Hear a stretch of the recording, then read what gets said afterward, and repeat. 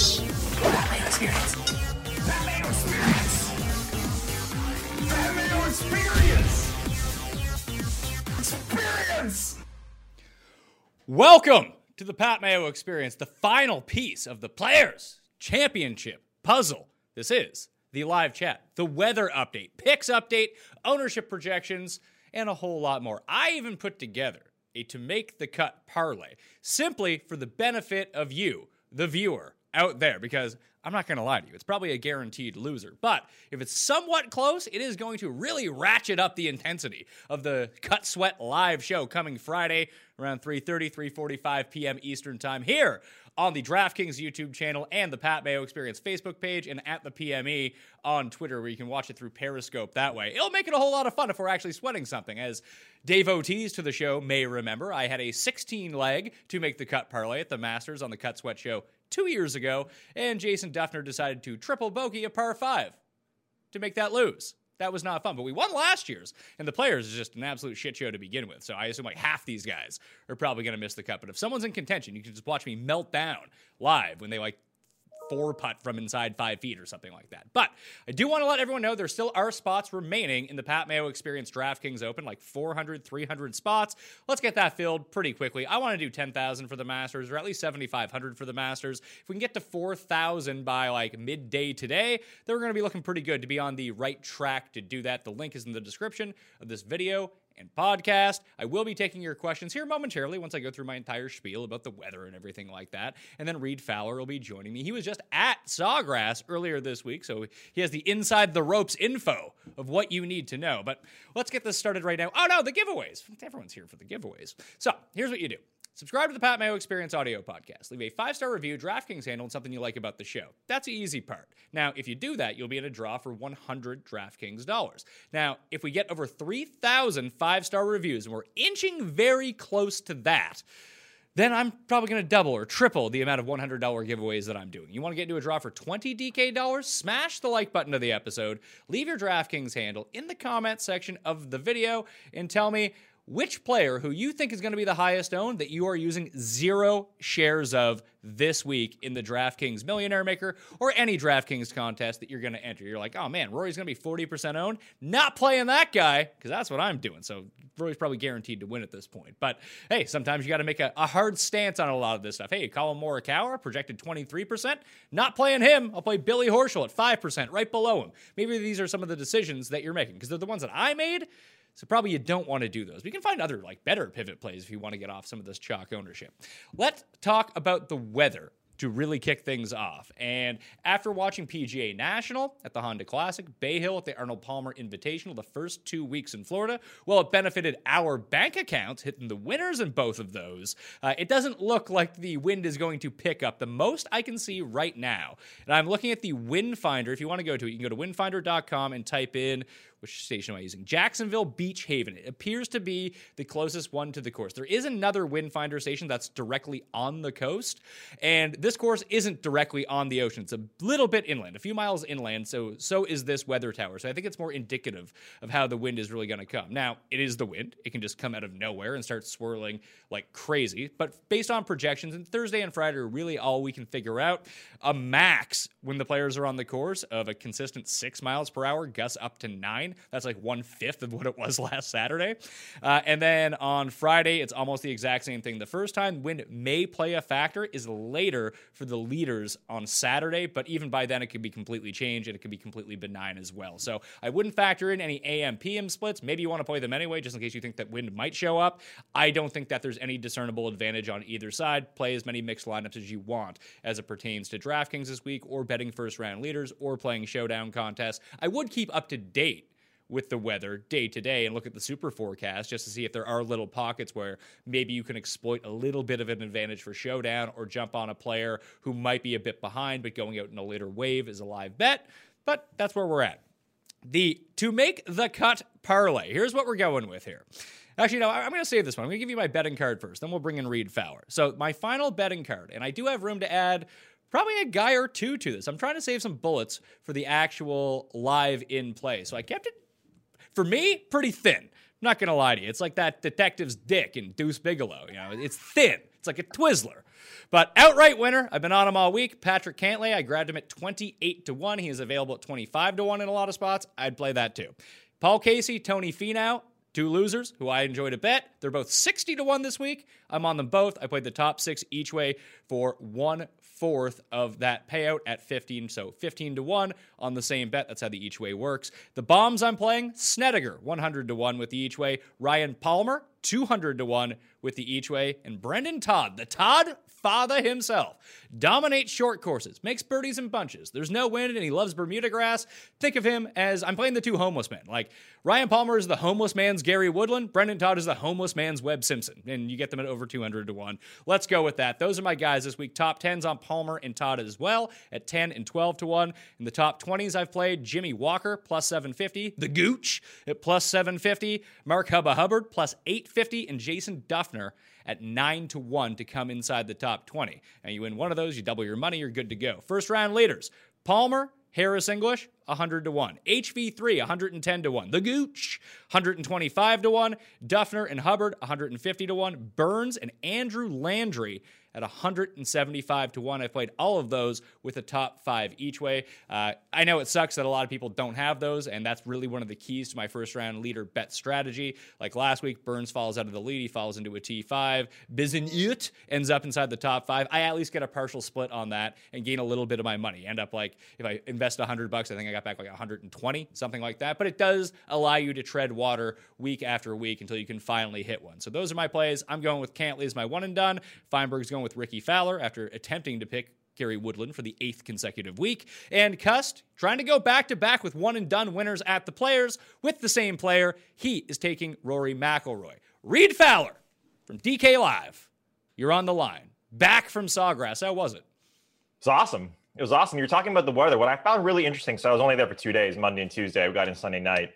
And right around 12 o'clock, 12:30, right around noon, the wind started to really pick up. And so even though the forecast said 8 to 60 miles per hour for like a 2-hour stretch, and again, this can vary day to day, especially down there because this course is wide open.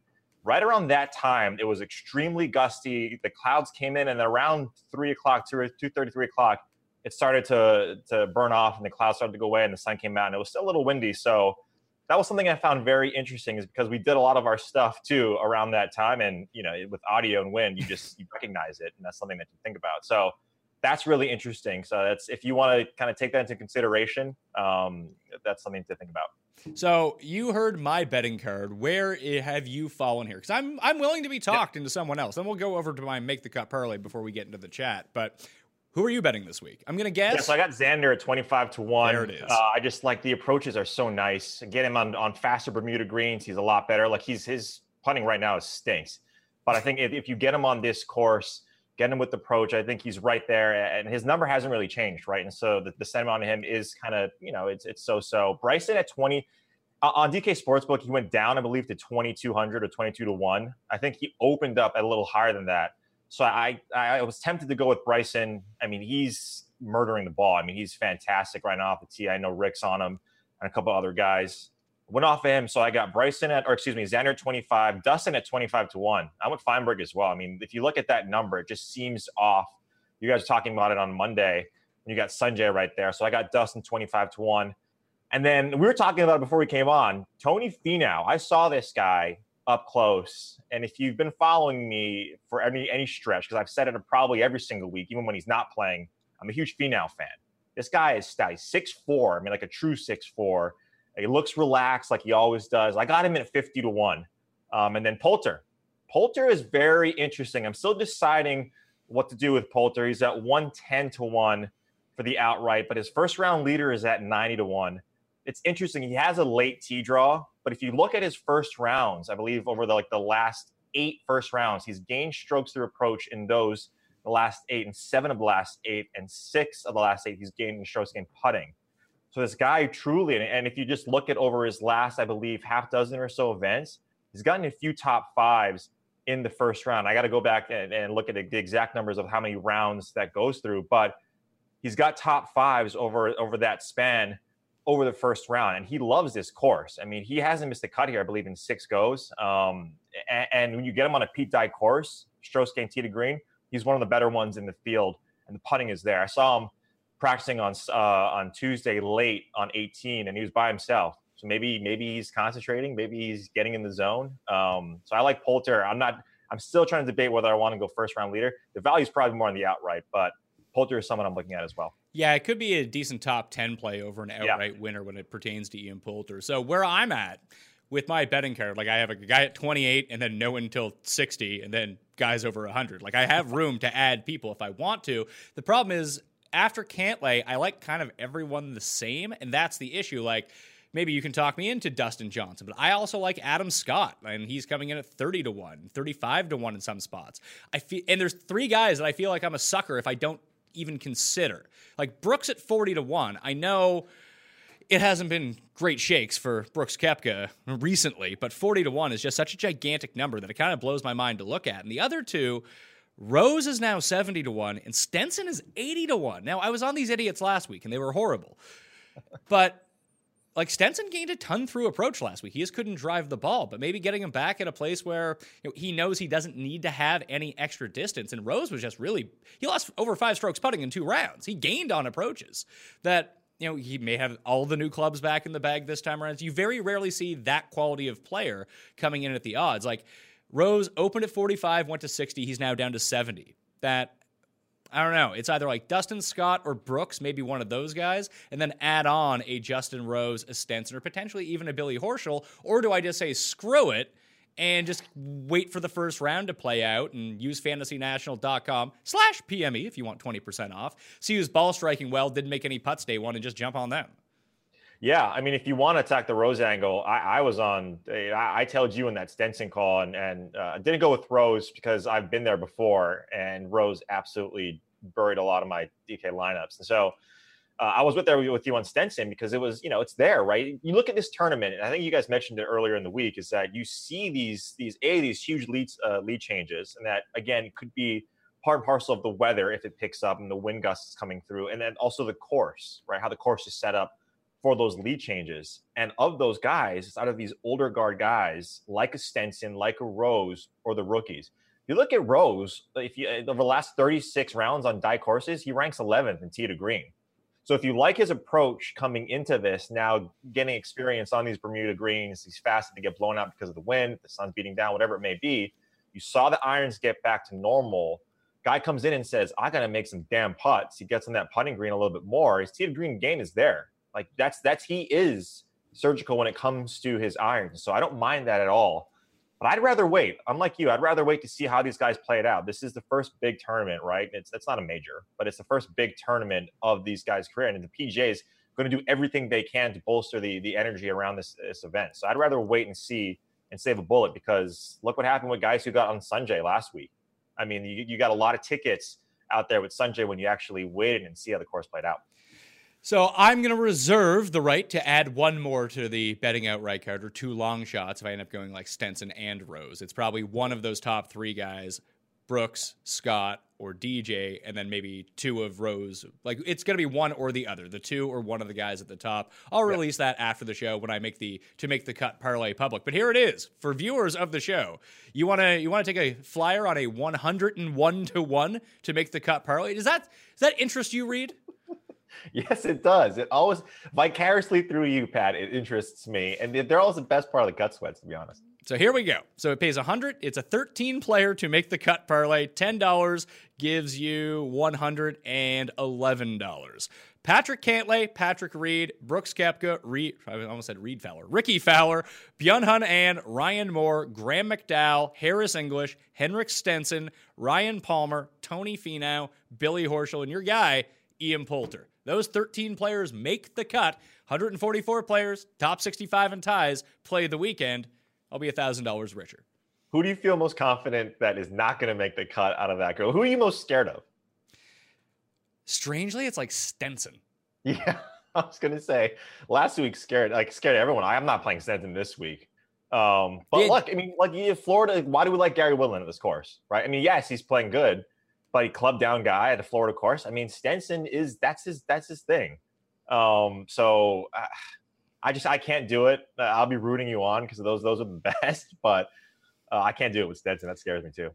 Injuries of concern, although you may look like him, you are not Jason Day, but you did see Jason Day when you were at Sawgrass. Fill in the viewers on how he's prancing around the grounds. So my source, this is a very quality source. The guy who checked me in at the hotel, like at 10:30 on Sunday night.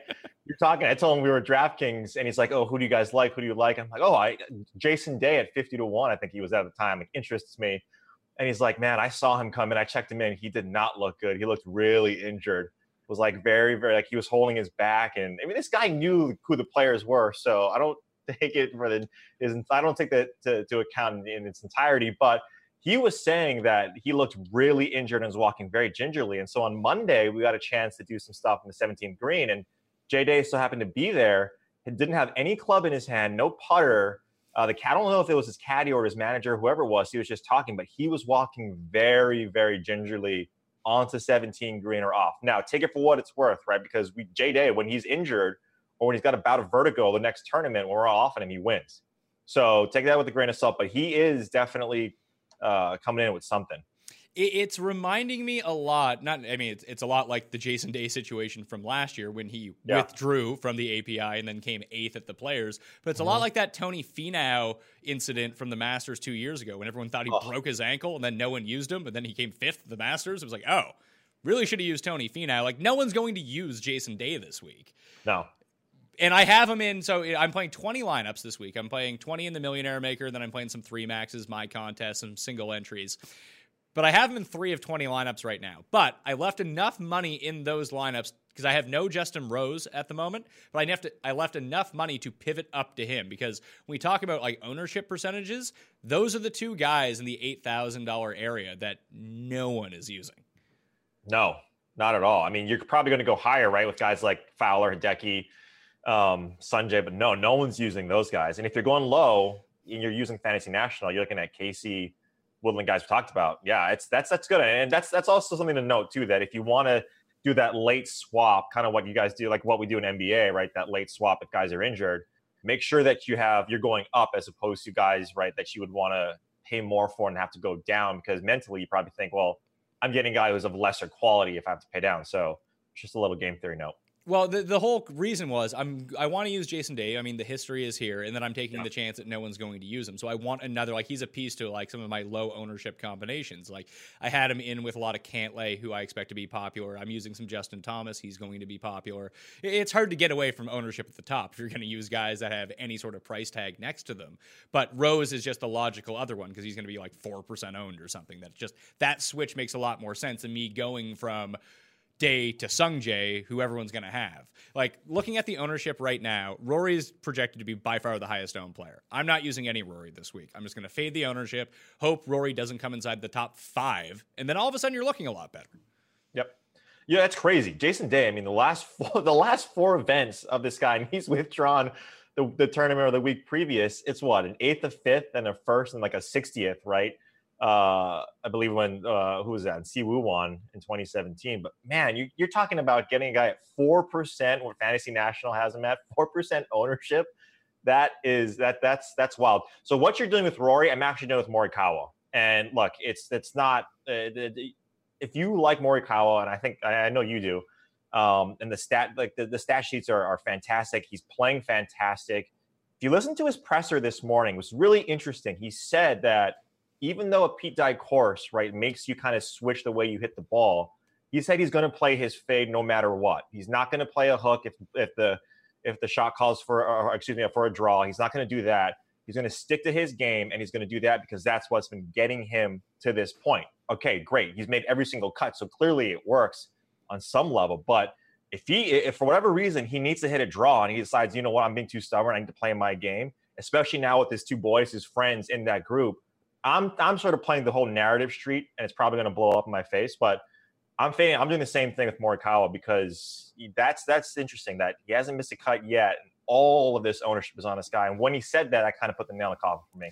And it does become a thing, too. Like, no one was really talking about Morikawa's cut streak until Fleetwood missed the cut last week, and Morikawa took over as being the guy with the longest cuts made streak on tour. Now, I don't know if it's like extra pressure to it, but it is the first time seeing Sawgrass. And like we've talked about all week, the degree of variance at this course, just because of so much water, is that if you can box out, and I have Morikawa projected at 23%, Rory at over 30%, like 2 bad water balls, and these guys missed the cut. Like that's going to happen. So if you can try to box out the field a little bit that way and just get on one of these lower owned guys that, I mean, there's no equivalent to Rory. He's by far the best player. And Morikawa is the best of the guys around him in terms of salary. But even if you wanted to use even like Stenson, no one's really using Stenson. Like fewer people are using Ben An this week than almost ever. Like I have him under 10%, which is shocking considering he ends up making the cut every single week. Or if you want to go up to Finau I have under 10%, which just absolutely blows my mind. You never see this stuff. So in terms of overall ownership, the highest by range that I have, Rory by far the most at the top. In the 9K level, it's Bryson and it's Webb. That's where everyone's going. It will be Cantlay after that, and he too is going to garner a lot of ownership. In the $8,000 level, Hideki and Sungjae drawing the most interest of everyone. In the 7Ks, it's Morikawa, Daniel Berger, they're 1-2. It looks like Hatton and Leishman are going to be next in terms of ownership. And this is all like over 15, 13 and over, let's say, because there's going to be some degree of variance when trying to project this out. And it's very clear who everyone's using in the $6,000 level. It's Joel Damon and it's Max Homa. And out of all of those guys, the only one that I have in my lineups, I have Cantlay in my lineups, and I have Sungjae in my lineups. Of all the people I just said, I'm fading the rest. Yeah, Hideki would be the one guy in my lineups that I can't fade. It's just the irons are too hot for me right now. What's interesting too, right, when you talked about that 7K range, when you talk about Hatton and Mark Leishman, it's the recency bias. I think when you look at this tournament, because it's such a strong field, you can really go to guys like, I believe Horschel was in that range, right? Like there's guys there, Brandt Snedeker at $7,200, right? Get driver out of his hand, and he becomes a lot more comfortable on a course where he has to make shots happen. I mean, Matt Wallace, yes, he's not been great with his irons of late, but he's another one who only comes from the European Tour and plays in these big tournaments, so he has that experience. And the two guys that are like die specialists are right there next to each other in Bubba Watson and Kevin Kisner at 7,300. So there's definitely game theory, and that's what I would suggest in these spots, in these bigger tournaments, because there's so much information, because there's guys like you and everyone doing this, a ton of information. You got to play more game theory, especially if you're entering, any size of lineups. If you're mass entering, or if you're shooting 23 or a single bullet, not a single bullet, you don't have to, but if you're entering multiple lineups, game theory is so important. Having some of these guys that have experience on this course, I would go to, as opposed to just going off a recent form, like a guy who I think was drinking straight out of the bottle an Tyrrell Hatton of vodka right after his win. So just do that. So besides seeing Jason Day gimp around on 17 at Sawgrass, please tell everyone about your interaction with our friend Jason Dufner. Oh, it was fantastic. He was my favorite. And so I believe he was on the top floor of our hotel because he's Jason Dufner.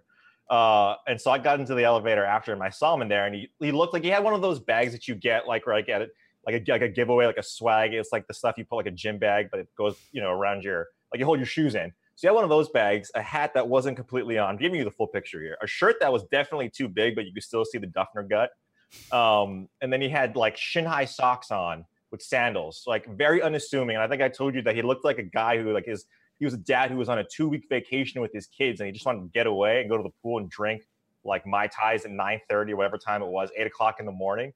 So I said good luck to him as we left, and he just gave me one of these like, that was it. And I said, Dufner, I think, what is his price? Like min price or whatever it is? I think he's $6,100. Okay, perfect. I'm like, Dufner, you are going in all of my lineups because you are true to form. I never met you before. I said good luck. You said, and that was it. So Dufner was a fantastic meet. Other than Finau, Dufner was my favorite. All right, time to dig into the live chat. Thank you all for joining us. Remember to smash the like button to the video. And if you do that, and after the show is over, you leave your DraftKings handle in the comment section along with whatever I said off the top, which now I can't remember, and you'll be in a draw for 20. Highest owned fade. That's it. That's the giveaway. for 20 DK bucks. And if it's the audio podcast, you don't subscribe to it. If you make the decision to subscribe to it, leave a 5-star review, DraftKings handle, and something you enjoy about this show. You'll be in a draw for $100 DraftKings dollars. And if you want to get 20% off at Fantasy National, fantasynational.com/PME. Just go get yourself a weekly. You want to generate some lineups? You want to do some research? Just the weekly with the 20% off. I mean, you're playing way more in DraftKings lineups than that anyway. You might as well get accustomed to the site because it's something you're going to enjoy if you like to play DraftKings golf or bet on golf, even if you never even use it. In terms of like trying to pick lineups, you'll just have fun like wasting time on Fantasy National just to know more about golf. So I highly recommend it. First question comes from Mickhead. It is. No, that's not even a real question. Real questions only, please. Next one. Is Jim Furyk a fade this week? I think so, but I thought so last year and he came in second. Yeah, no, I mean, I'm not playing any old guys. If I am, it's the guys I already talked about. I think Poulter is probably the oldest guy I'm playing, so I'm going to fade him. Other chat rules. You asked the questions to Reed and I. If you start answering other people's questions in the chat, Reed, do you know what happens to those people who answer questions for you and I? You're banned for life. You're banned for life. So just make note of that. Paul asks, is anyone playing Jason Day? Like I said, I have him around like 2.5 to 3% ownership in the Millionaire Maker and even the $4 right now. I have him in lineups. I'm still waiting to see if the WD is coming. And listen, we're probably not going to know with Jason Day. When's his tee time? It's 2:30. So it's in the so it's in the afternoon. Like by the time lineups lock, we're not going to know. No. So you got, I mean, again, like I think you had a good position right up top, right? 3 out of 20, whatever that percentage comes out to, right? A little over like 11%. Like you're not going to get killed by J-Day withdrawal. But man, if that hits at 4%, like we talked about, that's great. Look, I'm lighting my money on fire by just entering these contests to begin with. Just because I have one fewer player than everyone else isn't going to turn my 0 into like -0. It's just going to be 0. So I'll take the chance with Jason Day. Yeah. Michael Morgan asks, I didn't hear any mention of your boy, Luke List, this week. $6,500, less than 2% ownership projected, I would imagine. Possible flyer here. I can see him in contention at some point. Probably not for the long haul, but thoughts?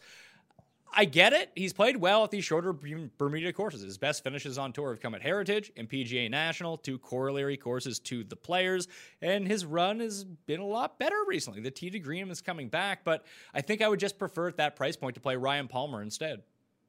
Yeah, other guys like, Sung Kang is down there. Ryan Armour, get him on a short course, right? And if the flat stick, which is what he does. Ryan Armour sucks. He does suck. What I'm saying is I'd rather look at those guys first. Wyndham Clark is down in this range as well. So guys that are playing a little bit better, I'd rather go do than your boy Luke.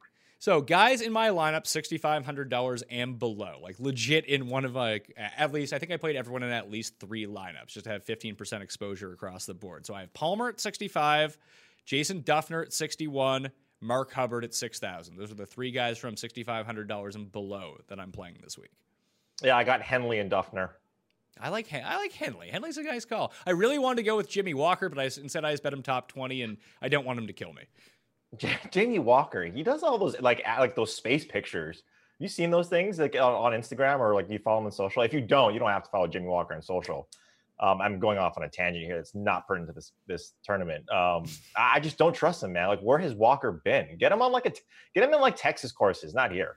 Sure, but like the approach has been really good the last 2 weeks. So I mean, he's a min price, and that's the only reason that we're talking about it. That if you want to be the person that plays Rahm and Rory in a lineup, like now these are the guys that you have to talk about. Tyler asked thoughts on Harold Varner this week. I bet him his first round leader. I don't really have high expectations for him though. Yeah, he's just like he's been popping up on the Florida swing, but there's guys I'd rather play. So he's a no for me. Joseph says, can't lay chalk bomb. Heard it here first. That's not the fucking first time I've heard that this week, you asshole. Fuck off. Banned for life. Don't need people. Good to be back, man. I know. Great. Good to be back. Assholes in the chat taking it away. Heard it here first. Yeah, you're the first person to have that thought, pal, I'm sure. Steven, should I ride the hotheads and go all in on Rahm? Anyone else I'm forgetting that a temper tantrum might It might temper tantrum their way to victory again this Sunday. Well, I mean, Hatton's back on that list.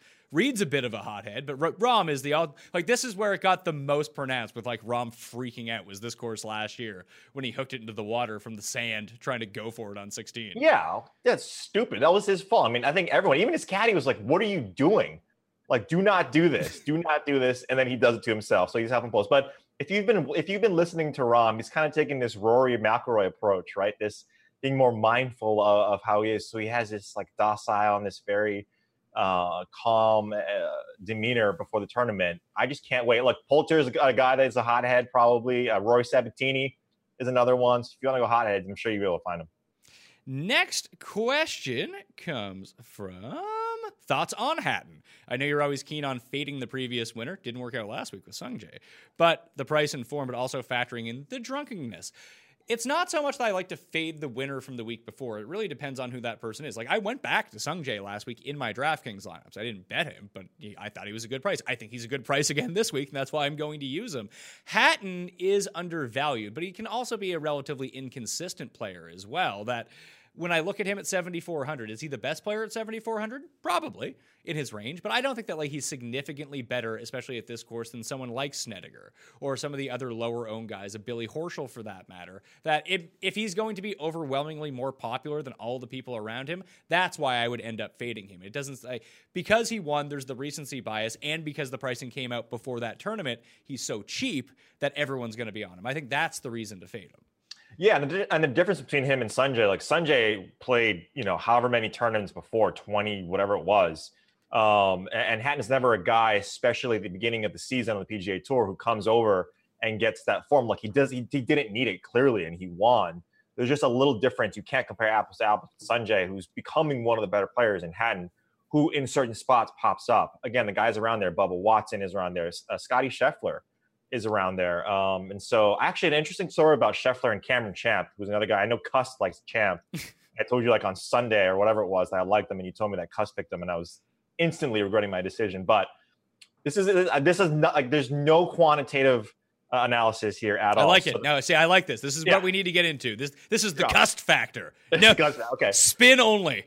Yeah. So the first tee has a event on Mondays for all the kids, and there's a behind the 17th tee box, there's this hospitality area where it's like the merchandise tent, all the places where you eat, and there's this miniature 17th green where all the kids get to do it. And so Cam Champ and Scotty Scheffler were the two guys that were going through this. The year previous, it was Rory McIlroy and Tommy Fleetwood who did that, which is crazy because Tommy Fleetwood and Rory McIlroy, they both finished first and third last year. So if you want a little narrative to actually chase Cust, that's it, because those two guys last year, and Tommy Fleetwood and Rory McIlroy, ended up finishing in the top three. And now you got a guy like Cam Champ, who I like, and Scotty Scheffler, who played well, but just, went double every single, 17, 18th hole in his rounds last week.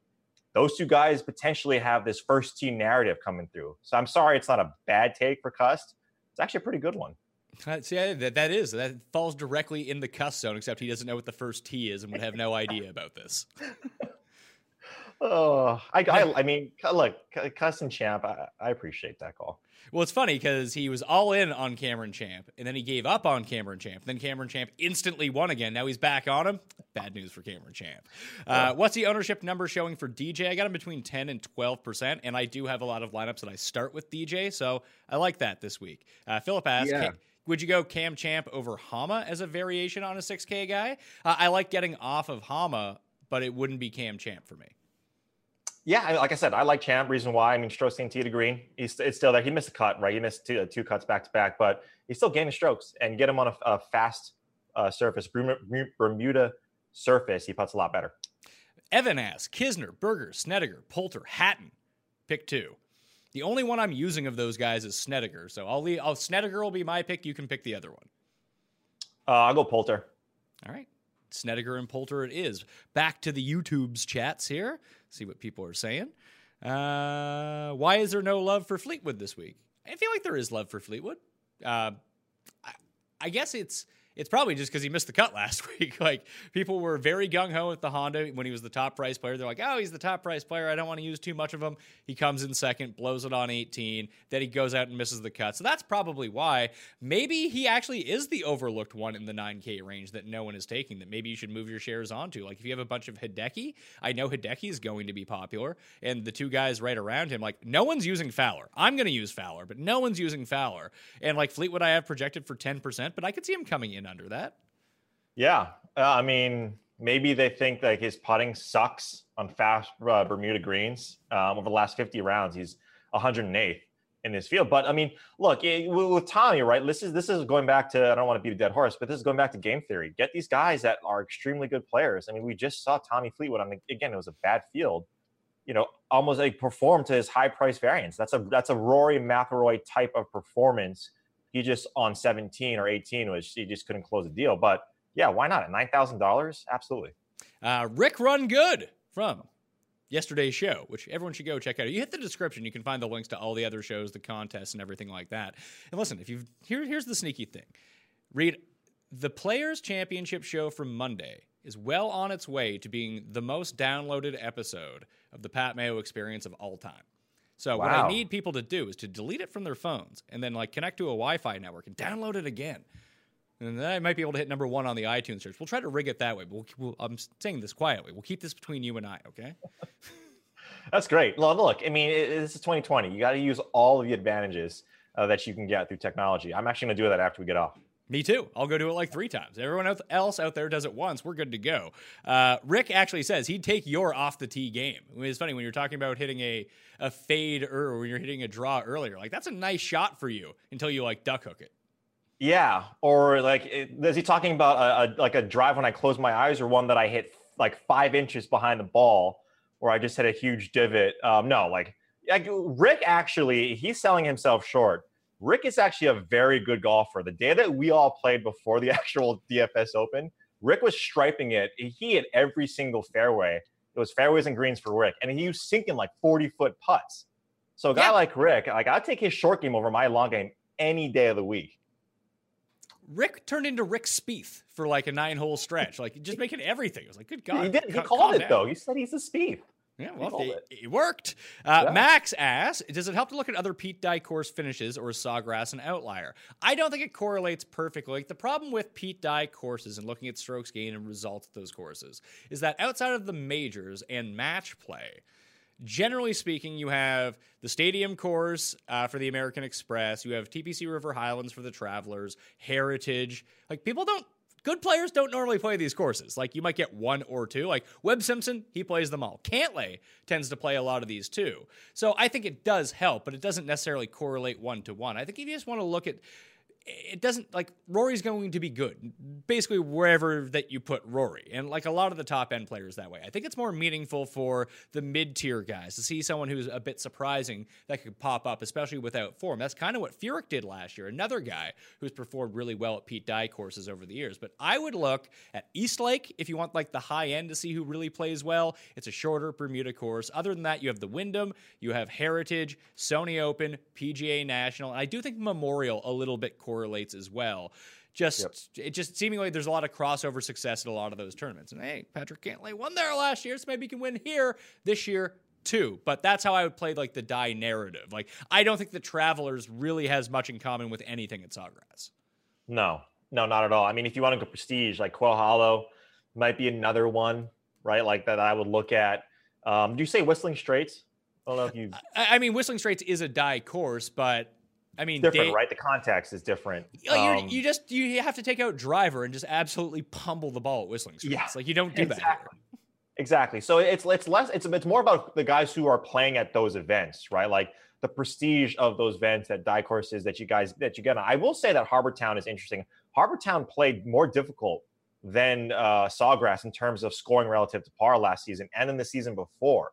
So now you get an idea, right? Again, it's the different type of atmosphere with the players in RBC.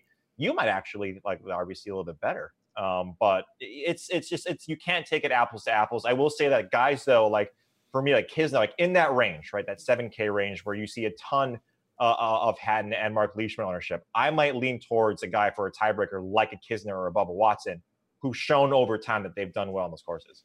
Andrew asked, 9K absolutely loaded this week. Scott and Fleetwood seemingly going under the radar.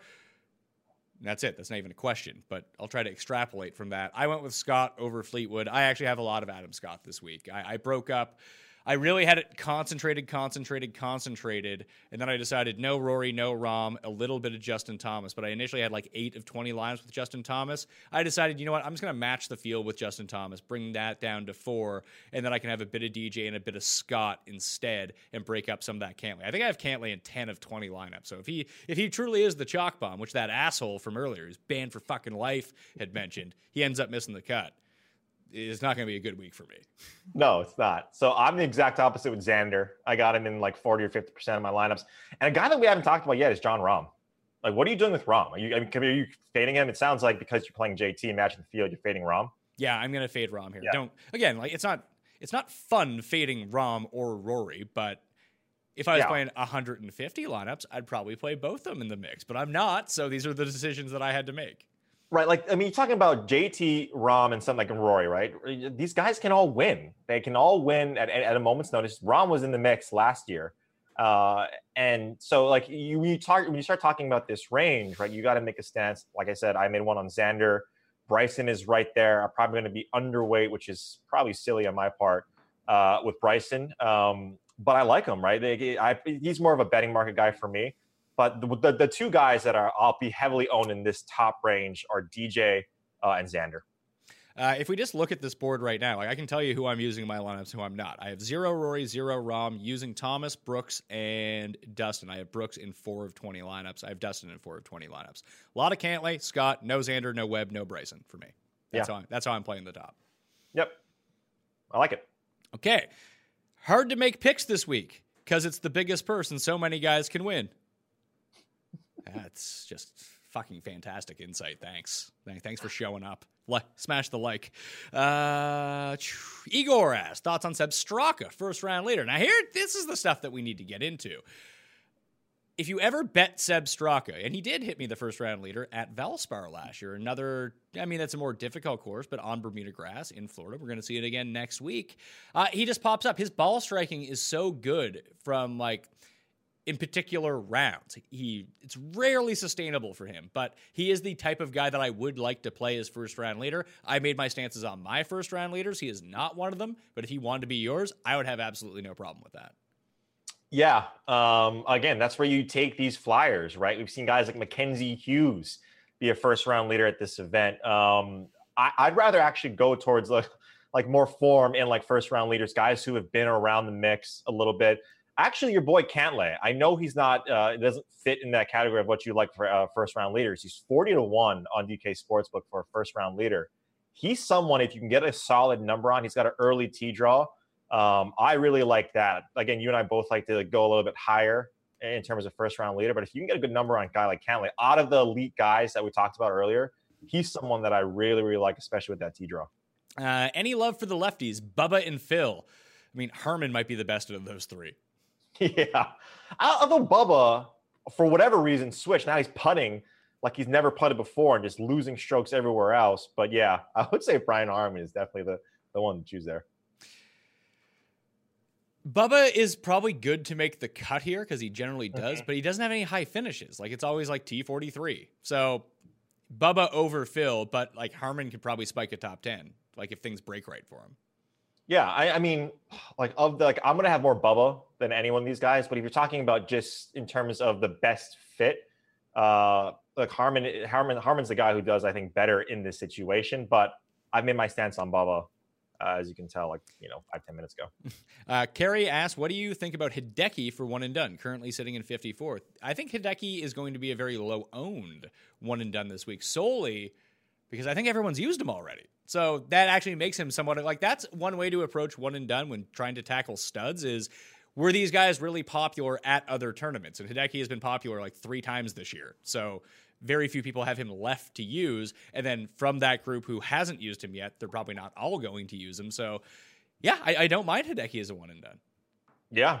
Xander's the same guy who is someone that was used probably in the no-cut events, right? He always has that narrative. Tommy Fleetwood is another guy like Hideki that probably a lot of people used early on the Florida swing at Honda. So he's another one that if you still have that bullet left, use Tommy. Got any thoughts on old Keegan Bradley, of him being a good fit here? Like, the ball striking, it's going to be there, but it's a lot like the problem with rostering a Keegan Bradley is that he can putt you out of a tournament. He has now lost strokes putting in 5 consecutive events, and like that's like a upswing in his career. Yeah, Cam Champ is right there at 6'9". Yeah, I'm not playing Keegan. And I'm totally fine with Keegan going, 6-7 under in the first round and then totally going full Keegan. I'm fine with that. Yeah, he's not a bad play, but No. For reference, the guys that I'm using from the top of the $6,000 level, I'm using GMAC and I'm using the Gooch. They're both at 69. I'm using Andrew Landry. I think I have him in 3 of 20 lineups, and I have projected like 0.1% ownership. He's made the cut here both years that he's played, and he makes birdies in bunches. And like, if the weather isn't going to be a big factor and it does turn into like a birdie maker course, it's the same reason that I bet him as first round leader, is that he can go out and have like a -6 type of day. And if that's all he does all week and he makes the cut, like, I feel like that's going to be good enough. The other one, like I mentioned, Ryan Palmer is right there too. But those are the 6K guys that I've sprinkled in and out. Not a lot of exposure to any of them, but enough to like, I didn't want to trim it down to 3 guys and play them in like 6 lineups apiece and like double up on them in some lineups. I kind of want to sprinkle out what I was doing just a little bit. Daniel asked, not much EVR talk. Any interest? Has played well in big events. I didn't even really think of him this week, but that's a really good point. EVR is a good player. He's right by Harris English, though. Harris English is fighting for his car, just fighting for his life. And look, Harris English, all joking aside, he's hitting the ball extremely well, and he's one of the best putters on fast Bermuda greens. Like, you're going to hear me keep on saying that. He's right there at 7,200 7,200 as well. I'd rather go Harris English, but EVR is, like you mentioned, to be honest, I didn't even know he was in the field, which clearly he would be. But I just didn't look at him there. Yeah, and so yeah, he's a completely forgotten man this week. I don't know if anyone else is talking him up, but he's not a terrible play by any means. First time he is seeing the course, however, I believe. I'm using Harris English as well. Like he's playing legit good right now. Yeah, like what, 2008 or 9 Harris English? Like when he's good. He's also a big guy too, man. He's like 6'3", 6'4". But he's a guy who putt really well as well. And a lot of success at courses which match up a lot with Sawgrass. Honda Classic success, OHL success, Sony Open success. So it's not out of the realm of possibility to see him do well, even if he continues at 80% of the form that he's flashing right now. Like when you take the $7,200 guy, you don't expect them to win. You just want them to like come inside the top 20. Harris English can do that. Dylon asks, would a Justin Thomas, Dustin Johnson build be chalky or unique? I think that'd be pretty unique. Yeah, I don't mind it at all. You talked about JT, kind of one of these stars that goes under the radar. Like I said, I don't mind it. Again, you guys know why I like a DJ. JT's already won, 2 or 3 times this season? So, yeah, absolutely. Thoughts on Brian Harman and Russell Henley? It's a no for both of me, but you said you're using Henley? Yeah, Henley is one of the guys I'm using below 7K. Any love for Sergio Garcia? I hope he makes the cut because of the make the cut parlay. But outside of that, nothing for me with Sergio. But looking at the Fantasy National ownership projections, people have a slightly different spin on Sergio from me. They have him around 7% right now in terms of ownership. But if as many casual players end up playing in the Millionaire Maker that I think they end up doing, if it ends up filling by the end of it, I could see Sergio going higher. Like him and Kuchar really benefit from like casual players jumping into the player pool. And that's a full course history play, right? Because like he hasn't really done much of recent. Like I have no take on Sergio. Frankly, I think he's a little bit overpriced even at AKH because he doesn't have much form coming into this. It's all current history, or excuse me, course history. But again, a guy that I'd rather play in that same vein is Matt Kuchar. I'm just not going to play either of them in that range. Yeah. Like I said, Casey, Finau, that's good enough for me. And I'll sprinkle in some Stenson and Horschel below them. I'll get away from that type of play. And like I said, like if I miss out, I miss out. Then you got to make these stands somewhere. Thoughts on Keith Mitchell? I get it. We're on Bermuda. That's always a plus. The only time you can ever play Keith Mitchell is basically on Bermuda. He won at PGA National last year. That's a course that is pretty similar to this. He's done well at Sony. So I get a lot of the logic. I'm just not on him. No, getting ball close and putting well. And he had a really good round 4, right? Coming back in the Honda Classic. Or was it API? I can't remember which one, where he like back-ended a top 10, I believe. But yeah, I'm not on him. I get it. He's $6,600 and he plays well in Bermuda. I get it, but not for me. Michael Singh says 20 lineups. Is it good enough to fade Webb, Leash, Hattenberger, DJ Scott for guys projected over 10%? Double the field on Rahm and Morikawa? Sure, do whatever you want. Mickhead, do you think the most popular lineup build will be Stars and Scrubs or Balanced? I think it's going to be Stars and Scrubs. Really? Yeah. Just because you can, because like you can build that like Rahm Rory lineup and even squeeze in an 8K guy and then go low 7s, 2 6s. Like True. The amount of lineups that are going to have Rory and Joel Damon, Rory and Max Hama, or Rory, Damon, and Hama in them are out of control. Yeah.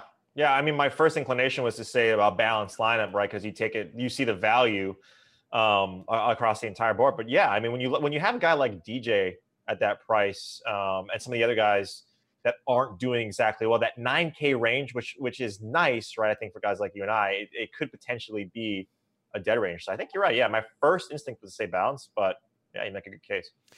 Do you like DJ or is he a fade? I am using him, so I like him.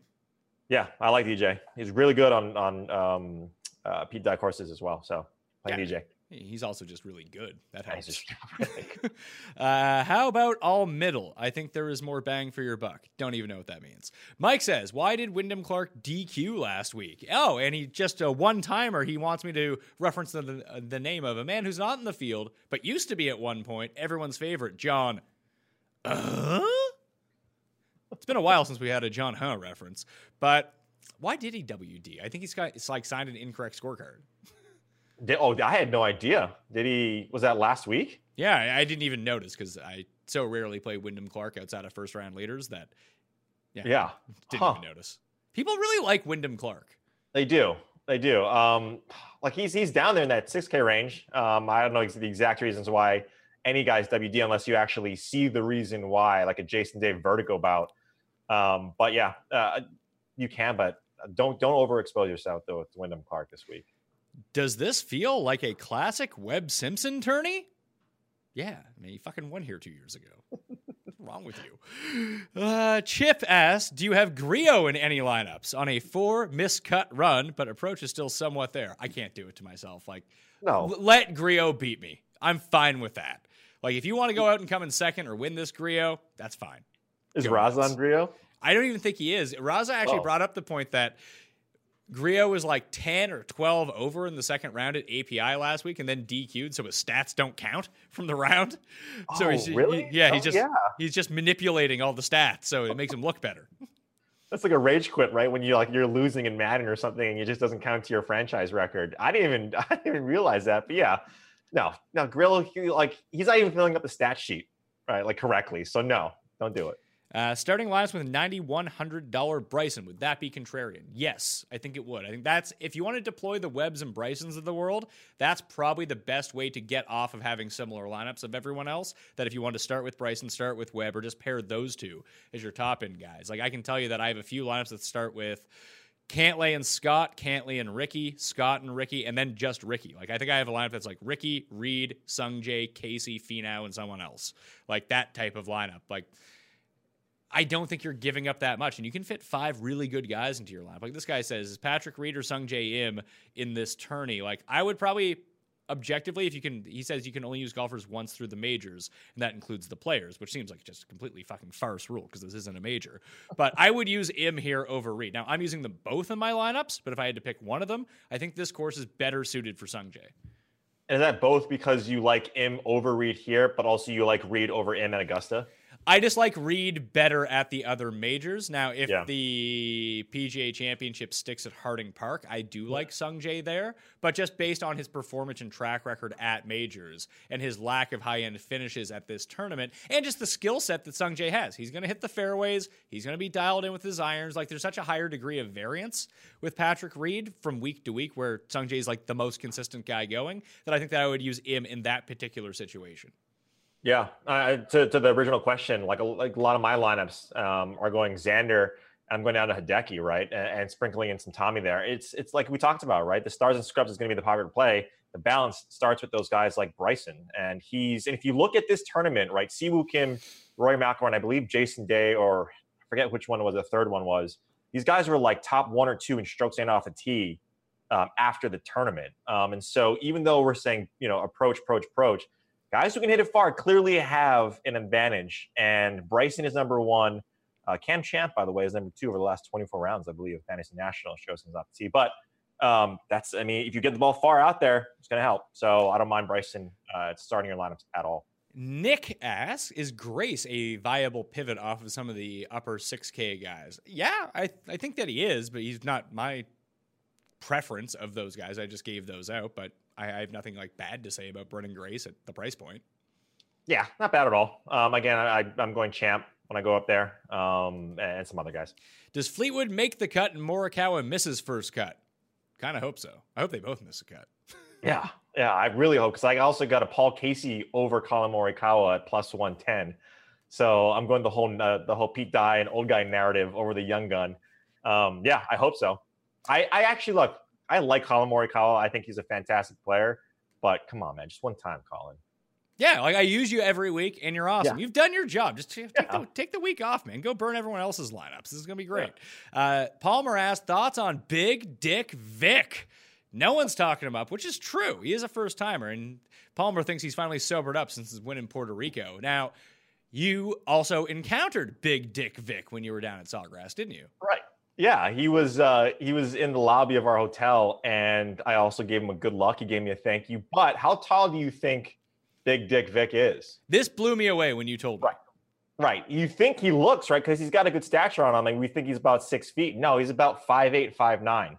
Now, again, that has no quantitative analysis on this tournament because, look, short guys win this tournament all the time, like Ricky, and I think Webb's kind of short too. But look, he's been playing fantastic. He's third in stroke gained ball strike in the last 24 rounds. So if you want him at 7,700, no one's playing Spieth, right? A lot of people are probably going to go there, or Benny M if they're not going Leishman or Hovland, or Hatton.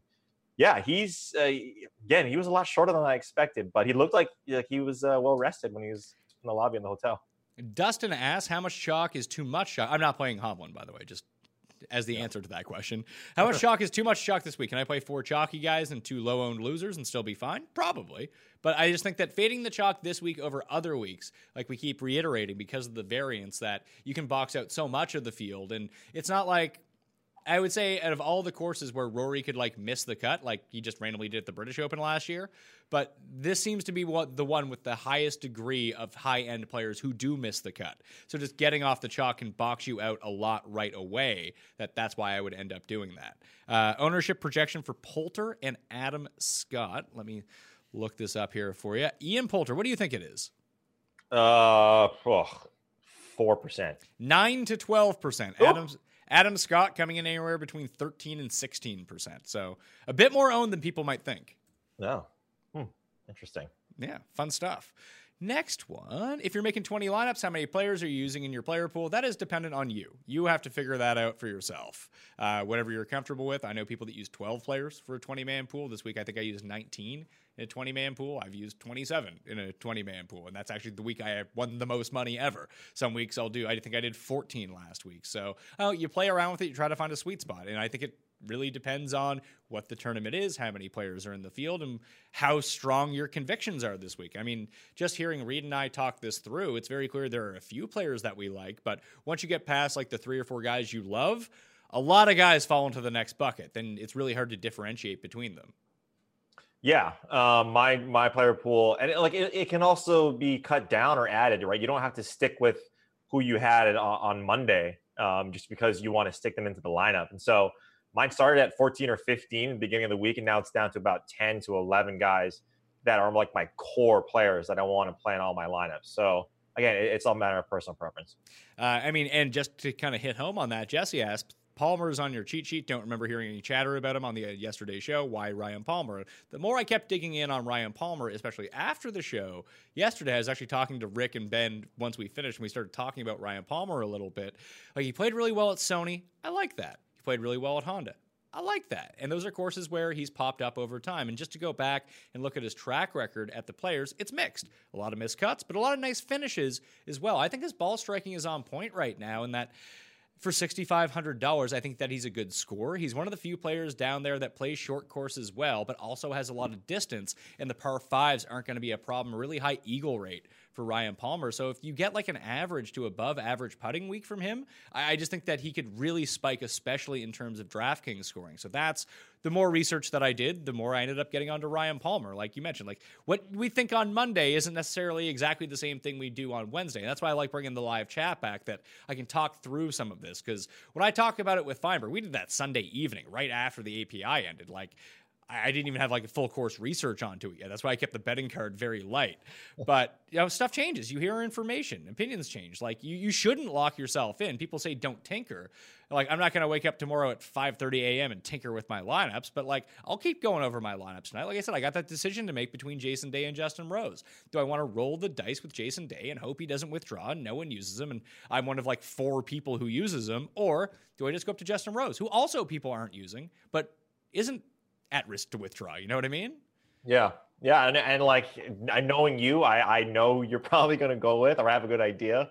But that's Pat, right? Like I probably lean a little bit more towards, you know, guys like a little more conservative to make the cut. But that also means that if there's more people that are like me on the conservative side who want to do that, then obviously, clearly, you know, you're chasing the public a little bit. So again, it's personal preference. If you look at Palmer, right, he's a guy who can hit the ball. We've seen him in these spots. We've seen him in bigger tournaments contend. And so why not at 6,500? You talk about win equity down in this range, or equity that you want in this range. He is the guy, right? Ryan Palmer can hit the ball well. His bogey avoidance is somewhere in the middle or maybe top third of this field. So he's not a guy who can make. Now, he did get a 9 on he did look like me out of the stand, and he got a 9 on that one hole, but it's not a guy who really makes a ton of mistakes. Thoughts on Snedeker and Kisner in the lower 7,000s? Look like good pivots. Kisner down with die courses. Obviously, he lost in a playoff to Ricky here 4 years ago. Catch him early, got a tune-up. Sned's good this year. Okay, just ask the fucking question. I don't need your fucking color on it. I like Snedeker. I bet him to win. I'm using him. I'm not using Kisner. I'm using some Kisner, but I get the old Snedeker. I get it. This is a course that he didn't usually like, but I think the March move, I think, does cater a little bit towards him because can't really use driver here. Yeah, and if you look at his results, they're mixed. A lot of miscuts, and like his best finish was 5th last year, but he's been striking his irons really well. The short game's never going to be a problem with him. It's like, can he drive it okay? If he drives it okay, I think that he has a chance. Yeah, and if you listen to what he said last year, he said that he finally is, well, quote unquote, figured out how he plays and can play this course successfully. Once you get that, and that's why I really got a little bit turned off in the Morikawa, like, I'm just going to go out there and play my game despite what. Pete Dye, that's what he does. He's diabolical. He makes you hit a left to right, then a right to left on back-to-back shots. No 2 holes are the same. They're dog-leg lefts or rights. The wind changes in terms of how you're hitting it. So that's what you like about the older guys, right? They kind of get more comfortable letting stuff come to them. And Snedeker clearly is one of the better ones. And he's he's ranked 3rd and around the green. So if his irons aren't working, he's one of the best to get up and down. And when we start talking about those corollary courses, the short Bermuda tracks on tour, let's see, Snedeker has won at Eastlake. He's won twice at Wyndham. He has won at Heritage. He's lost in a playoff at the Sony Open. Like, it's pretty good. That's exactly what you want to see. So if he's figured this out, he's nearing the end of his viability, too, to compete at some of these major tournaments. He's getting older. So this would be a nice... I love Brandt Snedeker. I hope he wins. I mean, for my bank account, I really hope he wins. Yeah. But out there for my lineups, I hope he wins as well. But personally, I'm in too. If you out there want to get into a draw for 20 DraftKings dollars, smash the like button to the episode, leave your DraftKings handle in the comments section, and tell me who is the highest owned player that you are full out fading this week at the Players Championship. Now, don't put that in the live chat. Just wait till the show is over and do that. But you can smash the like at any time you want. When we talk about ownership projections and stats and sorting by round and generating our lineups in a tournament simulator, that's all from FantasyNational.com. Get 20% off, FantasyNational.com/PME. And you can go check it out. I recommend the weekly. Just get yourself acclimated with the system. You'll super enjoy it. Promise you that. Xander ownership from Greg. I got him between 12 and 16%. It could come on the high end, could come in the low end, but you're the first person I've heard really have conviction on Xander this week. He seems to be everyone's second, third choice kind of thing.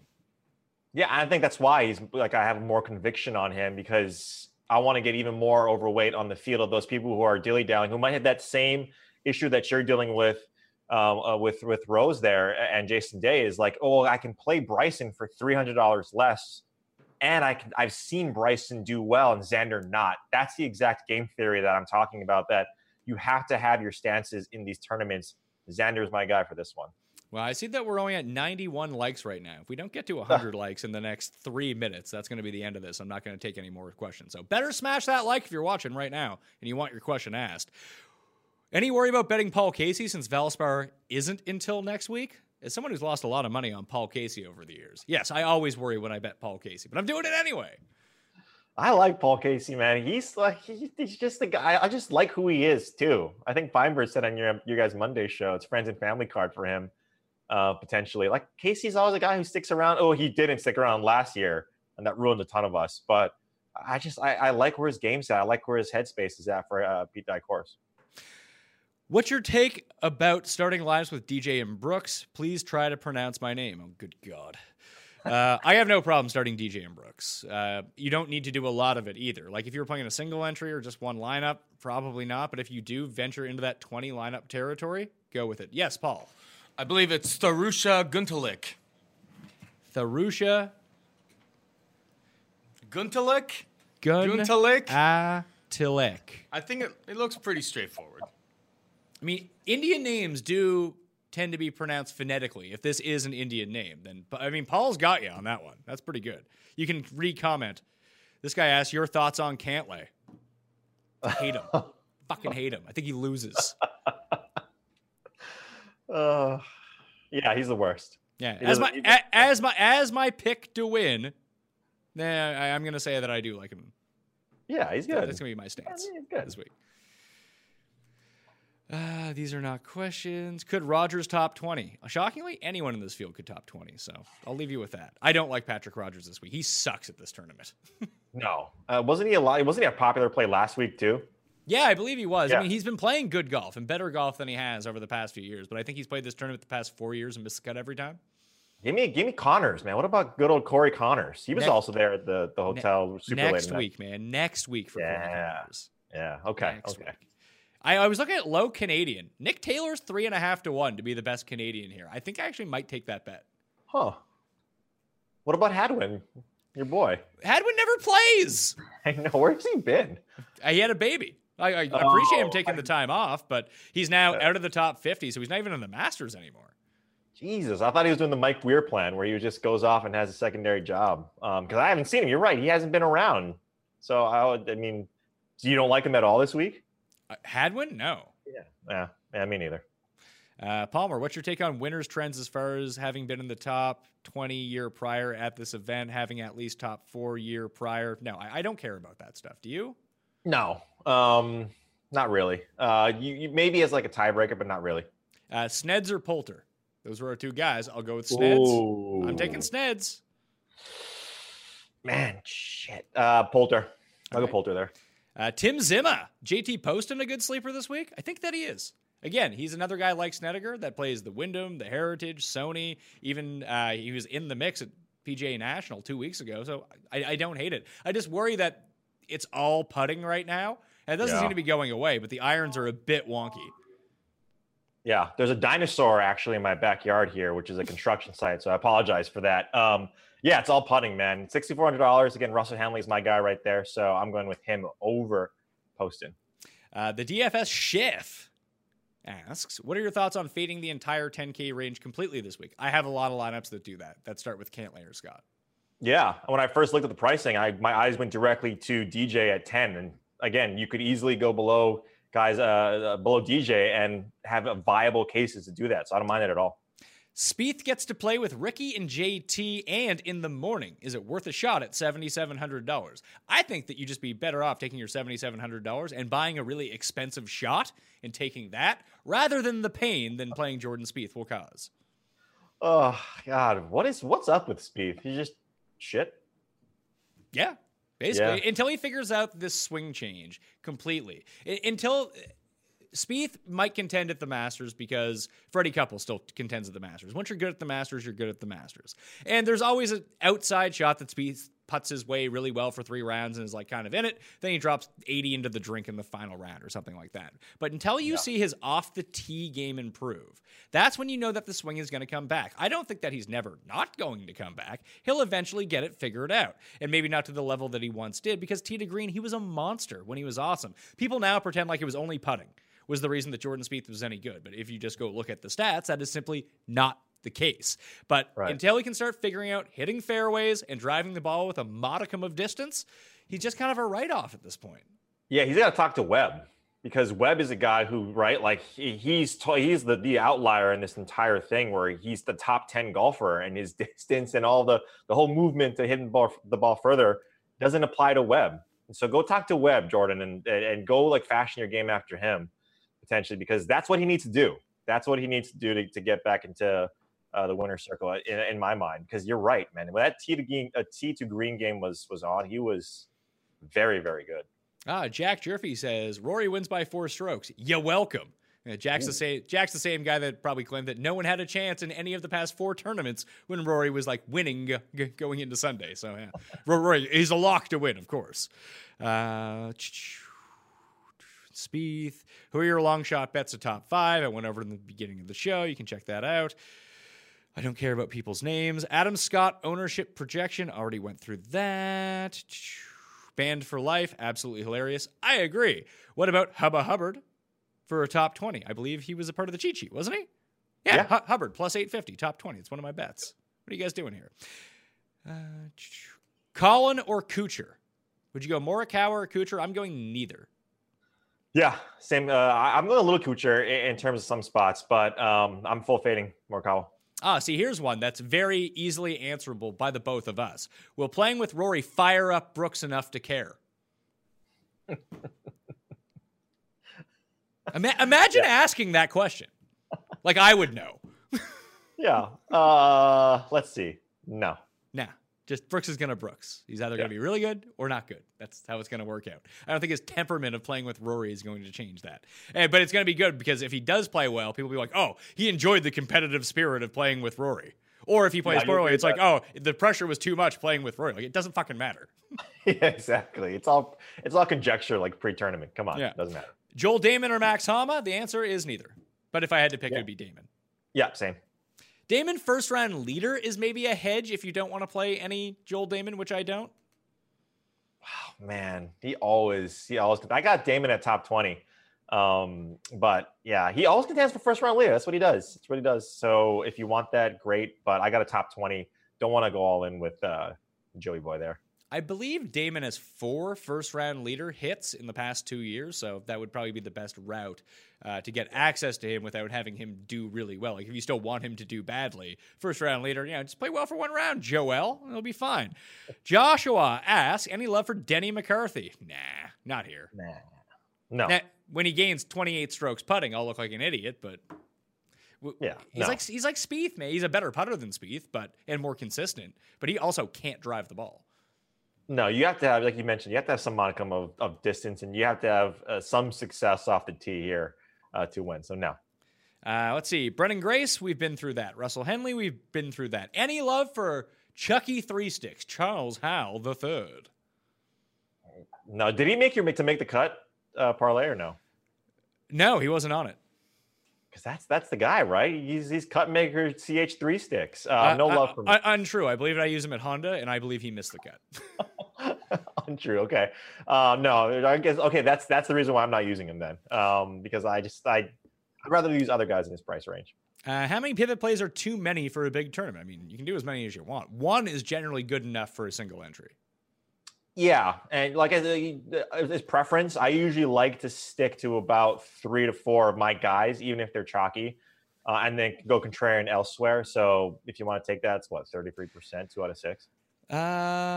Potential weather we did at the beginning. How many golfers would you use in a 20 lineup pool? We already did that earlier. Just go back and watch the show. Thoughts on Fleetwood? We've been through that. Hadwin, we've been through that. People are just tripling and quadrupling up on their questions right now. Can I bet a prop on over under 3 putts from Benny Ann? I mean, that would be like minus 5,000. Yeah, I was gonna say the one prop actually I do like is the round one under 17 and a half balls in the water.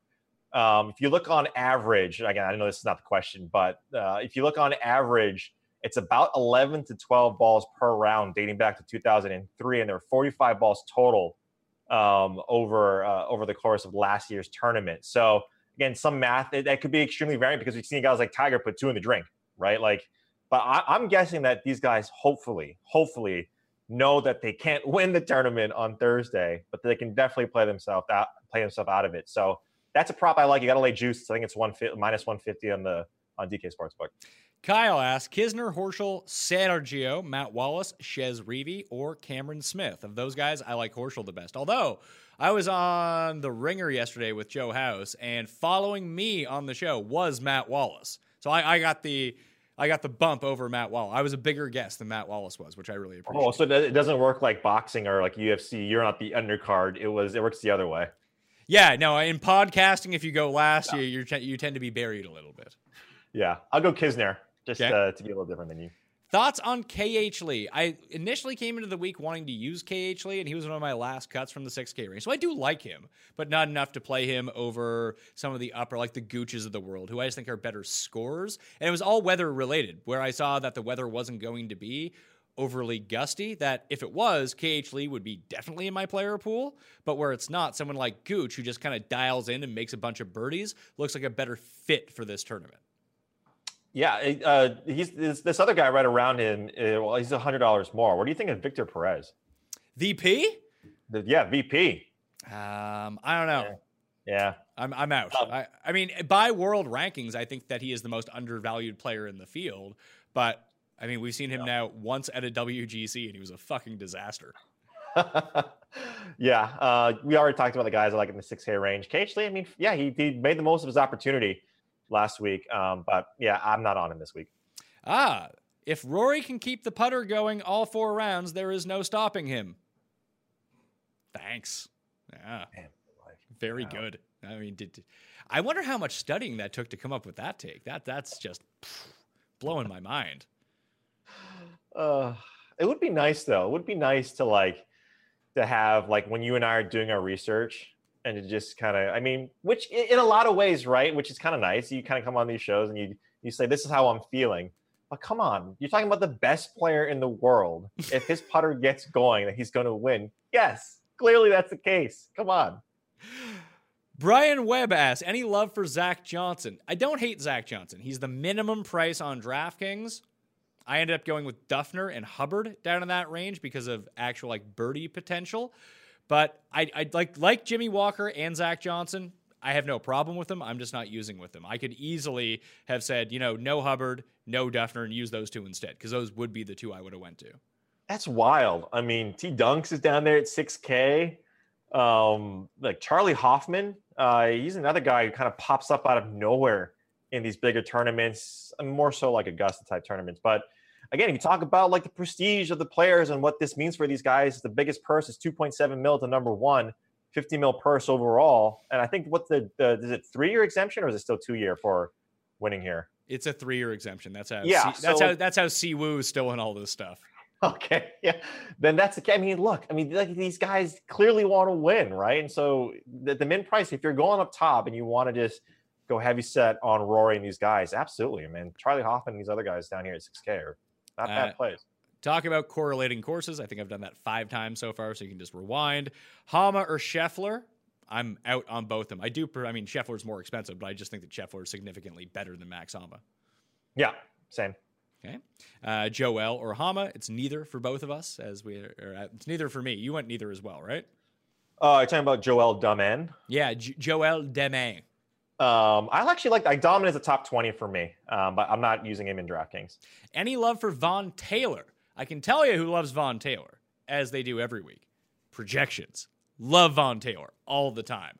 I just can't get there with him this week. I like other guys in his range more. I wouldn't sweat using him. I think he's a fine play, but he's also Von Taylor, and he has some bad rounds in him. Yeah, your boy Christian Bezuidenhout right there by Von Taylor. No, I'm out on Von Taylor. Bryson ownership, I have him as the third highest at 24% right now. Yeah, I mean, you think he'd be a good fade at that ownership? I am fading him, so yeah. I hope so. I'm not fading him. I think that's, again, 25% actually for Bryson. Not thinking about it is pretty damn high, but he's just playing too well. Yeah, listen, chalk doesn't matter if you think the person's like going to win. Use the guys that you think are going to win. It's when you start getting dicey on guys like, oh, I like this guy as much as this guy. This guy is 8 times as more owned. Just use the other guy. Use that as your tiebreaker. Can answer top 5. Like I said, if they're in the field, they can not only top 5, they could win. Anyone. Wow. Throwing that out there. Xander ownership, went over that recently. What are your thoughts on starting with DJ and Hideki? Starting your lines with DJ, if he's going to be like 10%, is going to be relatively unique, and it opens up a lot of salary for you. So I don't mind any lineup, really, that starts with DJ. Yeah, I mean, actually, if you just look at this chat, I mean, this is what, the 6th or 7th question of different sort of variations or iterations of it, right? Like starting with DJ or Brooks, DJ this, DJ. Like that's going to be potentially a popular play amongst us here because DJ is he's a good player. So it's not a bad start at all. Thoughts on pairing Damon with Varner? Do you think that's contrarian?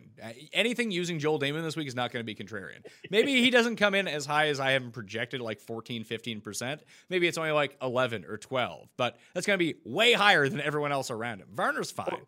I'm not saying don't use Joel Damon. It's just I find there was one year at the Masters where I think Hoffman and Na were super chalky in the low 6s back before the pricing readjusted. And both those guys were in the winning lineup, and everyone used them. That's really the only time I can think of it working out perfectly. So Hama and Damon just to me seem like fades. This guy's asking about Xander ownership again. We've given it out, but if you just want to use the 20% off code at fantasynational.com, fantasynational.com/PME, we'll give that to you. You can go search all the ownership percentages you want. Is Bud Cauley a good pivot in the low 6s? I actually think he is. Yeah, short game extraordinaire Bud Cauley. Absolutely. I like it.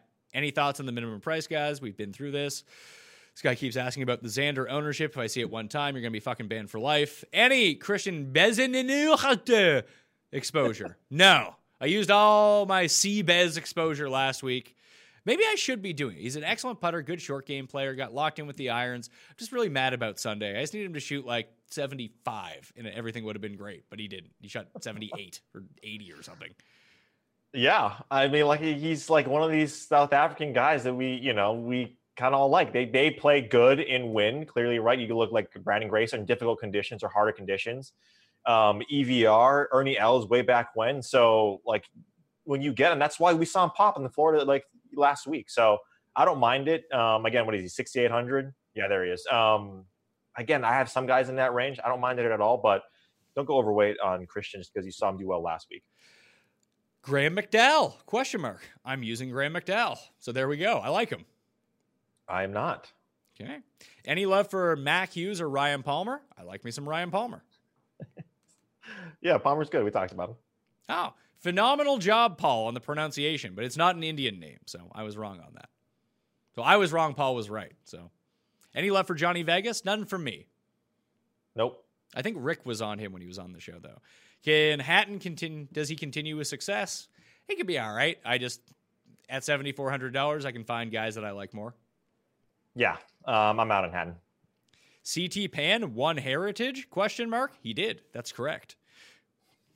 Nice work. Favorite sub 7K play? It's Ryan Palmer for me. Cam Champ for me. Me and Cuss, baby. Hama or Danny Lee? I got neither, but I would play Lee first. Yeah, same.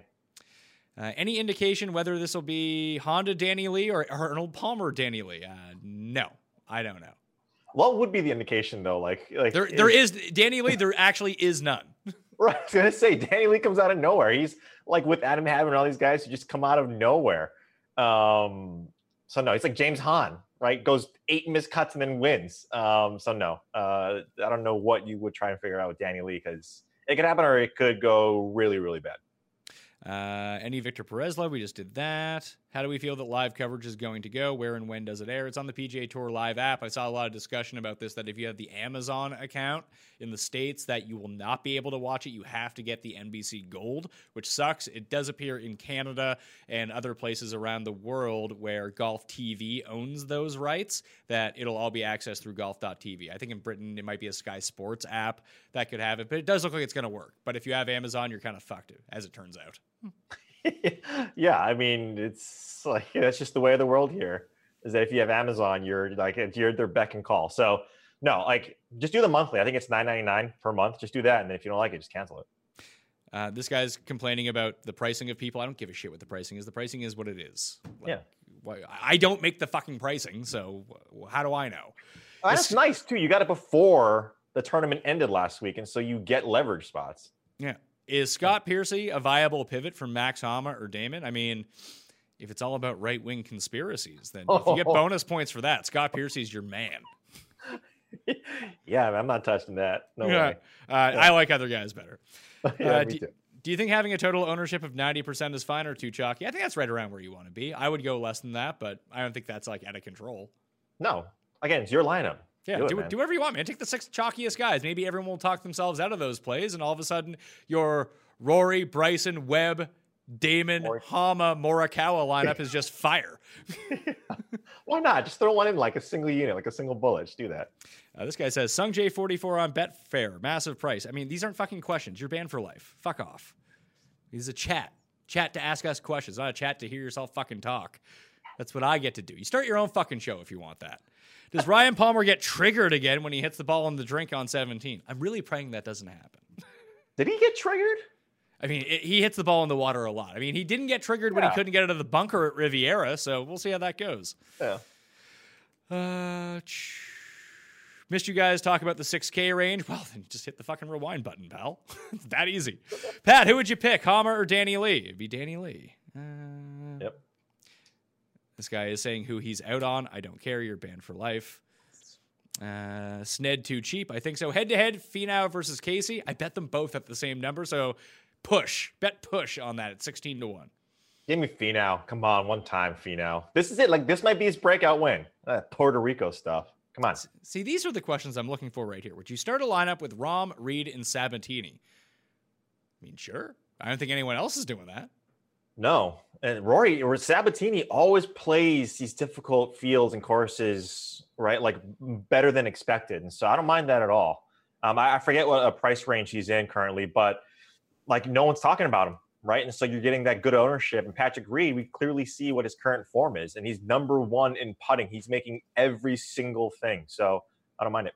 Sabatini is $6,800. So yeah, I don't hate that. But I think this course plays easier than what we've seen the past 2 weeks, especially if the wind is going to be down, then maybe it's not as grindery that it normally is. Is Snedeker too cheap? Yes. Any love for Kevin Na from you, Mr. Fowler? Man, I wanted to fit it in somehow. That's what she said. But no love. Yeah, nah from me as well. Pick one, Morikawa, Snedeker, Scheffler, Day, or Ann. I'll go with Sneds. What was it? Morikawa. Snedeker, Scheffler, Day, or Ben Ann. Ooh, that's a tough one. I think I'll go with Snedeker in that one. Who make the cut this weekend? Phil or Jordan? Neither. Going back to Sam Burns again? First round leader only for me. No Sam Burns for me. Sorry, out. Guy's so good at putting on Bermuda. I know. God, I know. Might be late on this, but how you feeling about Reed? Patrick Reed, not Reed Fowler. Even at his price, I feel like he's going overlooked. Completely agree. I'm using Patrick Reed. Yeah, absolutely. Thoughts on nasty Nate Lashley? I actually have none, except for the fact that I learned that his wife is super hot. Yeah, he has a really cool story too. Go back and go on YouTube or whatever it was. Golf Channel did an expose, I believe, on his story leading up to where he's coming or leading up to this tournament. And so watch that. But I'm not using any Nate.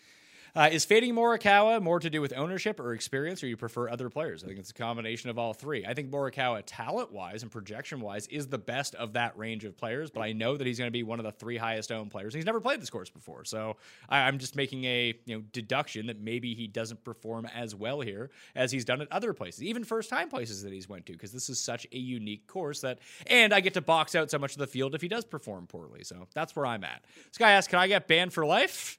Absolutely, and go fuck yourself on the way out, too.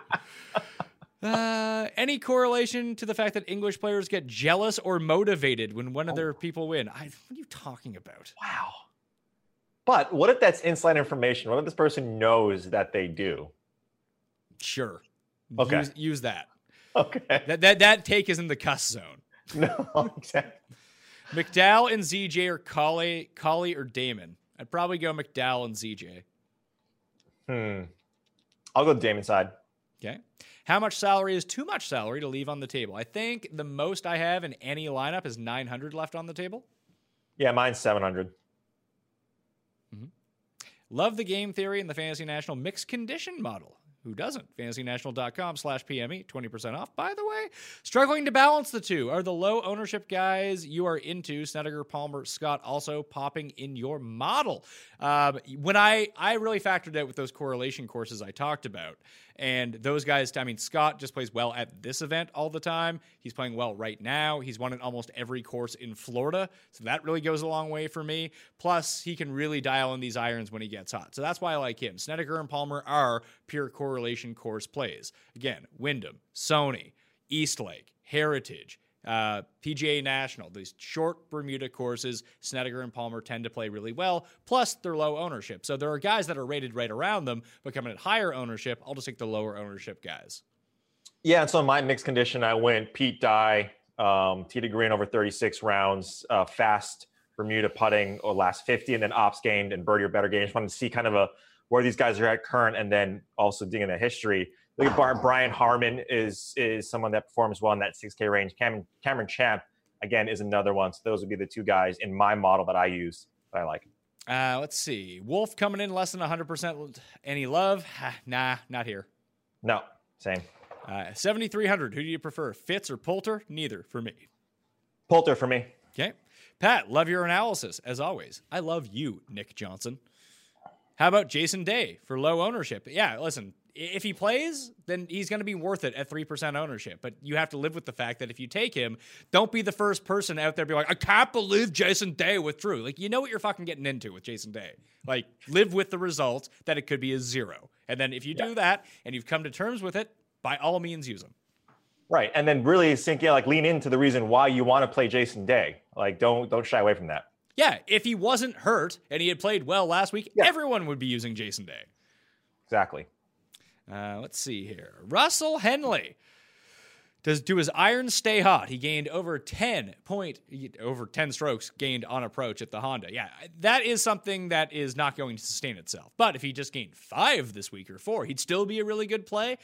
I just don't know. I think it is 3 in a row for him now. Yeah, 1.2 at Phoenix, 3.7 at Genesis, 10.6 at Honda. If he turns the putter around, like, he's looking like a pretty good play. I might have to readjust a little bit because I know you're on Henley. Maybe I need to get into that as well. Yeah, he's 32nd, right? Looking at my mixed model, strokes gained putting in the last 50 on Fast Bermuda. So again, that's the reason why too I like a guy like Xander a little bit more. I'm going heavyweight on him. A guy like Cam Champ to match that distance. I'm looking at these guys who can putt well because that thing always remains the same at TPC Sawgrass. These greens are extremely firm and fast. So that's why I really like Henley in this spot. Remember, if you're still sticking around, smash that like button. It goes a long way to help keeping this show free and going for as long as we've been going. We're over an hour and a half into it right now. Y'all are great. You're great, Kyle Derrick. Pick 2. The Todd Father, Hadwin, Poulter, Damon, Hovland, Grace, Neiman, Berger, or the Gooch, or Vegas. I will go with Todd and Gooch because those are the only 2 players of that list that I'm going to use. How about this one? This guy says he's an insider with Hatton's Party and Beer, McDowell, and Poulter. I don't know if I believe this guy. Remember that one time that I was talking about KJ Choi last year?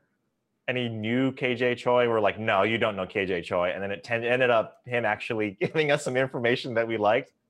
Yeah. I'm actually going to believe this guy. All right. There you go. Play all the Brits then. Yeah, play all the Brits. Yeah, I'm on the inside. I'm watching fantasy golf shows on the internet.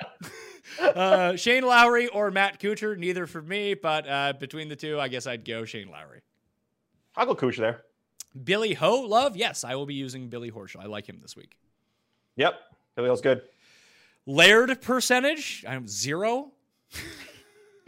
0.1, just for variance. Let's see.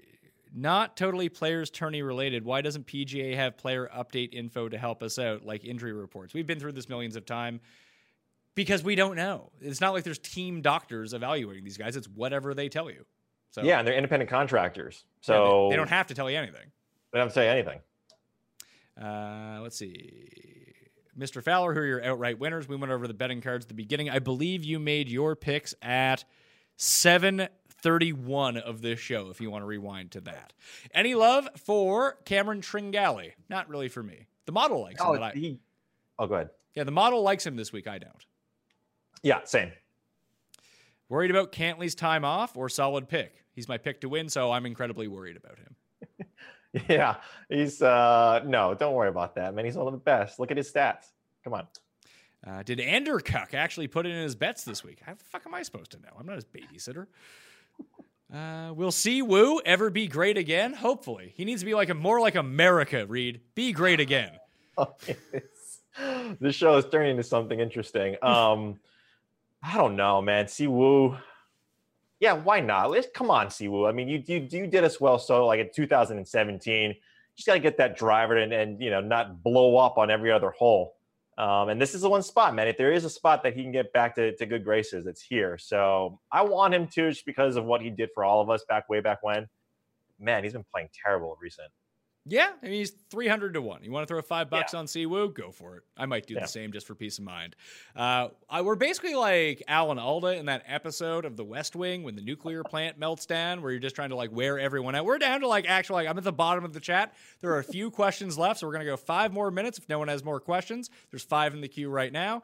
That's as many as we're going to take. We only got to 143 likes. If we got to 200 likes, because I see the people watch it. There's plenty of people out there to smash that like button. They're just not doing it, Reed. I don't know what they're up to. But Adam says, thoughts on DJ? Good value? Yes, we went over this. Ortiz, Munoz, Garcia, GPP. How about none of them? What do you think about that? Yeah, none of them. Do you prefer strokes gained tee to green or off the tee to build lineups this week? Well, since off the tee is a part of tee to green, I'd use approach and not either of those two. Yeah, I would lean tee to green in a mixed model for die courses to see how these guys navigate through those courses. Here, I'd go approach overall, first overall, and then, off the tee is fine. Like I mentioned earlier, right? Guys who performed well off the tee won, like Rory and Si Woo at that time. But you also got to take into account Rory is one of the best players, period. So I don't take it into a huge account, but I can see why you'd want to here. Let's see. Any love for Russell Knox? 4 straight missed cuts, but 3 strokes gained on approach last week. We went over Knox, I believe, on Monday's show. It worries me that his history at the 17th hole was the worst in the field. I ended up going with Palmer, who also sucks on 17. But there's just something about Russell Knox. I get it. I get all the logic. If you want to play him, go for it. I don't think it's a bad play. I just can't stomach it. Yeah, I'm not going to play him either. Im, Casey, Fowler, answer, Fitz. Pick 2. For me, Fowler and Im. Ooh, I'll go Im. It was Cantlay in there? No, it was Casey. Oh, yeah, then Casey. Do you worry about Cantlay's ability to do celebratory yayo if he wins? Could be a huge deterrent. For Cantlay, I want a hot mic to pick up what he was saying to his caddy again. That was one of the best things at the Kapalua. It was great. Listen, if he wins and he wants to get into the yayo after he wins, his $3 million paycheck will probably be enough to get him out of any charges. So it's all good for Patrick Cantlay if that's what he's into. Would you ignore Hatton entirely this week off his win? I wouldn't. I am, because he's so goddamn popular. That's really the reason with Hatton. I think that he could do really well at this course. But if 15% of the field is going to think the exact same thing, I'll think something else. Yeah, and that's where I would differentiate, right? Because you can build a case around guys like Kiz or Bubba or other guys in that 7K range, as opposed to why you would want to really smash Hatton in these spots. Again, don't correlate it the same way. We talked about this earlier, that Sungjae Im, what he did back-to-back to what Hatton can potentially do back-to-back. Because we haven't seen it yet from Hatton. We've seen it before from Im.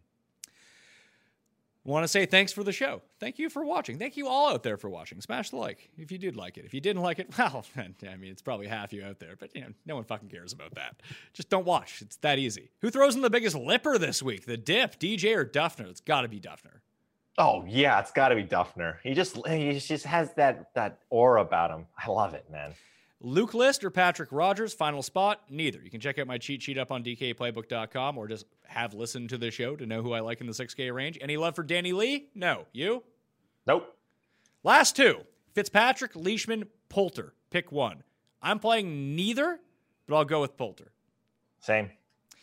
Very last question. Reed, Fowler, or Reed, Fowler? Pick one. Oh, this one right here. Give me a break. I will take the Jason Day doppelganger, Reed Fowler. Thank you. Better. I mean, that's unfair to you. You're in far better shape than Jason Day is. That's not true. Actually, it is true. You're right. That is true. You're svelte. Jason Day he's been adding the old dad weight over the years. I know what that's like. He's got the Disney World dad bod going on there. All right, Yeah. that'll do it. An hour and 40-minute live chat. It's been a while since we've done a live chat, Reed. Thank you so much for this week. If you check out the PGA Twitter right now, Reed has his video live from Sawgrass up there now. And stay away from coronavirus. Stay at your house. Yeah, we got in the state of Massachusetts. It's a state of emergency. So we all got to stay indoors. But yeah, go to the PGA Tour Twitter handle. Go to my Twitter at Reed T. Fowler. You get all the stuff there. I'm working with Action Network to get bets that were going to come through even at the end of today. My final sort of betting card. So go check that out. But yeah, this is great. Let's keep on doing this, man. Yeah, congratulations. I saw this morning that you're now a part of the new Action Network golf team in partnership with the PGA. Huge congrats on that. Oh, thanks. Appreciate it. Yeah, no problem. It's less work that I have to do. It's perfect. I'm Pat Mayo. You can follow me at the PME on Twitter, Facebook, Instagram. Cut Sweat Live Friday afternoon. Be there. And I might ban you for life if you're lucky enough. I told you about the giveaways. Fantasy National, 20% off. Smash the like on your way out. My betting card, Am I to Make the Cut parlay, I will release here momentarily once I go have a cig and give 5 minutes of thought on whether or not I want to add Dustin Johnson or Adam Scott to my betting card. I might not. You'll have to tune in to find out. Thank you all for watching. I'll see you next time. Fan Mayo Experience! Experience!